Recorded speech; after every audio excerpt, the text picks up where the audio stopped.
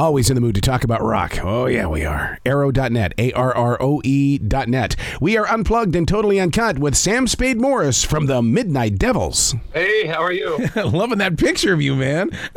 Oh, thank you so much. Oh, I'm so glad you guys are keeping glam rock wide open. Man, I'm telling you, that was my whole entire childhood. Yeah, it's what I grew up on too, and it's what I love, and the pageantry, the theatrics, the whole glamour of it is just so cool. Well, and you guys bring attitude in the music as well, because, I mean, I love Working for the Weekend. I love the video that went with it, and I love the real badass attitude that you put into those vocals. Yeah, that was such a cool song to be able to do. And as a kid, man, it was a song I remember growing up riding around in the car with my dad, singing Working for the Weekend. And here we are doing a glam rock version of it, a real down and dirty street rock song. It's great. But you know what's really interesting about Midnight Devils is the fact that there are many people that try to be a glam rock band. You guys live it. I mean, I can tell by watching the videos, the interviews and stuff like that. This is the real deal with you guys. Absolutely. It's not a big stretch from us walking up on stage to the way we looked every day when we walk around the street.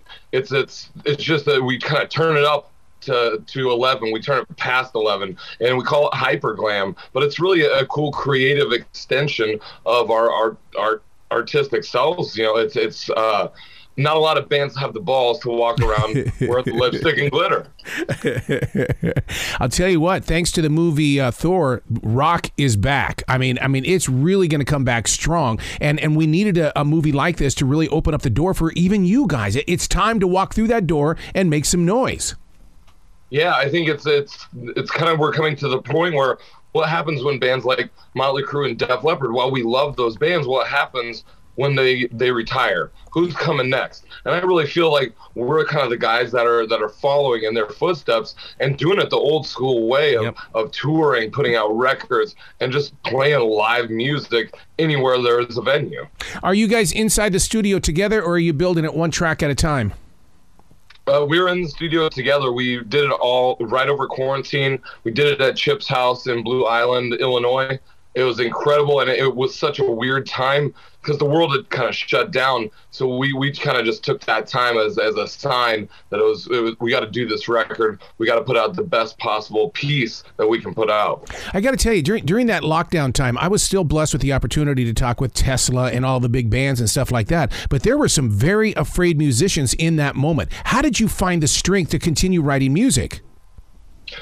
It was tough. It was tough to keep doing what we all love, because much like everybody else, we didn't know if we were going back out. We thought it was going to be 2 weeks. We were actually on tour with the Choir Boys down in New Orleans when it happened, and they, the world shut down. They sent us all home, and we're just like, what do we do now? But somebody told me that it really leveled the playing field. It leveled the playing field for every band everywhere. Everybody was stuck at home, so the key was to keep engaging our fans, the fans out there, the music fans, because they needed this just as much as we did. Yeah, and especially now with this new album and stuff like that, people have got angst built up inside of them. Don't you think that rock music helps release that angst? Yeah, I think it's a way to, almost a stress reliever. Yeah. I think that's really what it is. It's kind of a way to get out and to let go of all the bad and kind of focus on good for just a little while. Even if it's just a couple hours, we're all there to party. We're all there to celebrate. We're all there to kind of to be ourselves and be in that moment. We got to talk about the performance, the way that you guys handle those guitars. You know, so many times we think we're driving that guitar. I'm telling you, they're driving you. I mean, the body movement, everything you guys are doing is like, damn, that's the way you're supposed to move on a stage. Yeah, thank you so much. It's the reason that we're like that is because we're just as excited as the people in the audience. We're just as excited to be up there playing with our buddies. We just got back from Rockfest, and I'm telling you, it was the most excited I've ever been on stage, staring out into a bunch of people at a festival that you couldn't help but move. You couldn't help but just blow the place up. Is there an art to mastering music in 2022, or is it, hey, look, we have this opportunity to make our own sound. Let's grow with this, and let's let people discover us, just like they did at Tower Records or even Musicland. Yes, you're absolutely right. It's we're doing it the way that I feel we're doing it the old school way. The blueprint had been written. We're not out reinventing the wheel. We're following in the footsteps of those guys that toured and put out records and just did it that old school way. There's no easy way to success. You got to get out there and win the hearts and minds one person at a time. That's exactly how it is. That's how it's been done for years. And I really think that's the what we're following in that path of playing live music to people. I love me some Adam Levine, but I love your hair, and rock has to have the hair. I mean, Adam, I'm sure, is great, but you got to have the hair because that's part of the performance as well as the attitude. The hair is a huge deal. It's you wake up every day and it's like that song. What is the Turn the Page song, the Bob Seger song? Yeah. Couldn't tell if he's a girl or guy walked in the restaurant. It's true, and it's really cool. And we know everywhere we go, because of the way we look, people are gonna stare. But that's exactly what we want. That's exactly what the Midnight Devils are about. And I love it. I love the attention. Oh my God! And it's a magnet, and that's what I love about it. I mean, everybody wants to come up and touch my hair, and it's like, touch it. You're gonna see that it's very real, and there's a lot of love that went into this thing. It is every day. It's the upkeep every day, but it's what makes it's the rebellion. Yeah. The what makes this such a cool thing. Are you moosing it up? I mean, what are you doing to? Because I don't see you sitting there ratting it every day. Are you? Yeah, every day. Well, not every day, but every day that we go on stage. Yeah, and it's just hairspray that. Hairspray and love. Yeah. Hairspray and a little layer of glitter that hold it up. I'm so into that. And the thing is that the whole entire you getting ready to go on the stage, that's got to be an extra, an hour and a half to get you ready to hit that stage. It normally does take about an hour, but on the recent tours, you're blessed with 30 minutes and a mirror in some bathroom. And so you kind of get good at it because okay, we got a limited amount of time, we got to go. And I think the last one we did, we all got dressed outside using the mirrors on the van in the middle of the daylight in the sun, getting dressed out in this field to go up on stage in front of 1,000 people. See, that's the stuff that used to grow inside an album sleeve. I mean, you would pull out those stories and read about the band, or you'd pick up a Cream magazine and say, oh my God, they're really living it. Yeah, and I think that's what it translates so well from us on stage to what the audience is seeing, because it is so real. And I think the audience is always rooting for you. The audience is always there to see a good show. And when it translates, when it becomes real life, that makes it that much better and that much more passionate. Would you say that one of the biggest members of your band is that light show? The lights? Yeah. Yeah. It really plays a big part, and doing shows in the daylight is such a weird thing. Yep. And because we're such a visual band, because we're the Midnight Devils, it really lends to this open flow of artistic creativity. We've kind of put ourselves into this cool spot where we can do really whatever we want, and I think the show is such a big part of it. We brought in this huge devil character that's into working for the weekend, and we would bring him on stage, and you wouldn't think it goes over as good, but as soon as he walks on stage, the attitude changes, and the whole place just lights up. It is so cool to see. You're talking about the devil guy that's in working for the weekend, right? Because they call him the Pink Bastard. Yes, great. It's just such a good character that is out of the norm. Is it a roadie? I mean, or are we going to keep that a secret? No, he's actually my cousin. Oh, yeah, he's actually my cousin, and we're working on him to be the tour manager too. See, now do you when you go out there and you're on the stage and stuff like that? I mean, I grew up in a garage band, so therefore, I mean, I never have lost that attitude. Is it the same thing for you? Yes, absolutely. It's exactly like practicing in the garage, 100-degree heat. That whole thing where you're sweating all over yourself. Yeah. It's that hunger and that excitement. And like I said, we wouldn't do it if we didn't love it. We wouldn't put on all the miles, all the tours. Once we get out there on the road, I go, man, I really miss this. And I miss that those few moments as you're walking up on stage going, I don't know how this is going to go, but I know that there's going to be a great story afterwards. So it's that adventure, good or bad. It's going to be an adventure. It's going to be something that we're going to be talking about later in the day. Oh, that feeling of going up those steps to go out there on that stage. I mean, yeah. I call it the transition walk. And I tell people this, I go, you could have not slept for days. You could be tired. You could be angry. You could be mad. But as soon as you walk up those steps, as soon as the makeup starts going on, it's like a shot of lightning. And you're like, I'm not tired. I feel great. I could do this every day of my life. So what kind of makeup are you using? Because, I mean, when I was a kid, the name of our band was Painted Face. And, of course, we painted our faces. But, man, when I would sweat, that junk would get in my eyes and burn like hell. Yeah, well, I just use it's pure and simple. We use clown white makeup. Nice. That's it. And that's it. That's what we use. And it comes off like you sweat it off really bad. But I also think that's part of the show when you're like, the guy's melting in front of me. He's working so hard. This rock and roll. This is so cool. How many times, though, after the show do you get that glimpse in the mirror and you go, yeah, that's it. You did it, dude. I do it every time. And especially in the opening shows, we'll do the set and have to go to the merch table, and I'll have to go back and kind of adjust myself because I look terrible. It just melted off. Where's the tour taking you right now? We are doing festivals right now. So we were just in Wisconsin for Rock Fest. Now we're headed to Grand Island, Nebraska. They do this really cool original music thing in the middle of Nebraska. You wouldn't think it, but they'll bring in 1,000 people to come celebrate original music right in Nebraska. And then we go to St. Joe, Missouri, and then on to St. Louis opening for Slaughter. Oh, my God. I've been with the guys of Slaughter. Holy crap, dude. They're down to earth, man. Yeah, I'm very excited that such a huge record and such a huge band still to this day. They're expecting a huge turnout, sellout crowd. And it's just incredible that they're still doing it. Do you see the perseverance in the fan when you walk out on that stage? Because those fans, the reason why they're there is because they want the experience of live rock music.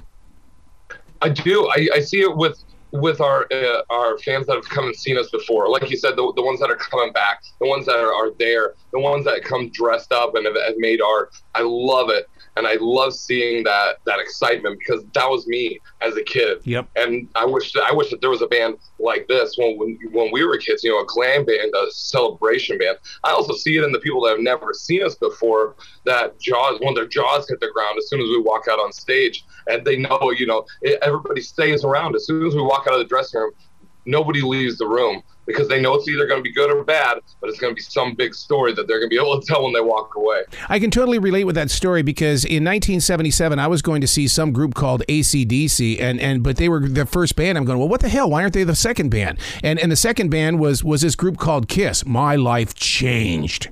Yep. That's exactly what happened to me, too. It was Detroit Rock City for me. I heard Detroit Rock City, everything changed. And that was the kind of the catalyst, and has still been the catalyst for me personally. Like day in, day out, the Kiss attitude, the Kiss mindset, the take no prisoners. We're coming no matter what. Yeah. So how do you get fans to go to track 2, 3, 4? Because I'm an album listener, but so many of these listeners are one-track minds, and it's like, how do we get them to? Because you've got 10 tracks on this new album. Yeah, it's really. I think it's about writing strong songs and about the way you structure an album, the way you interest people in the songs and the albums coming out. How are the people going to be able to relate to the songs that are on this record? Yeah. I think that's really what keeps it going. And you peak them with a good single, and you peak them with what's the follow-up song to that single. What are the people going to hear, and what are they going to hear live? It's interesting you say that because I just talked about this on iHeartRadio that I have a difficult time listening to old songs because it takes me back and it's harder than hell to get back up to where we are now. It's new music like yours that gives me the opportunity to create a new soundtrack.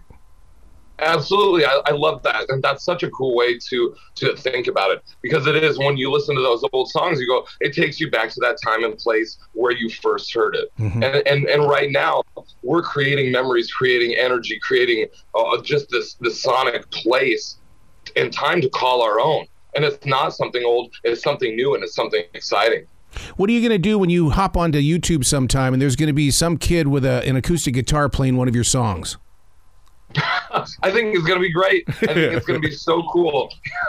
And we got our first reaction video, and I thought that was such a big deal. Like some guy listening to our song, commenting and reacting to the video. I was like, okay, I think we might have made it here. YouTube reaction video.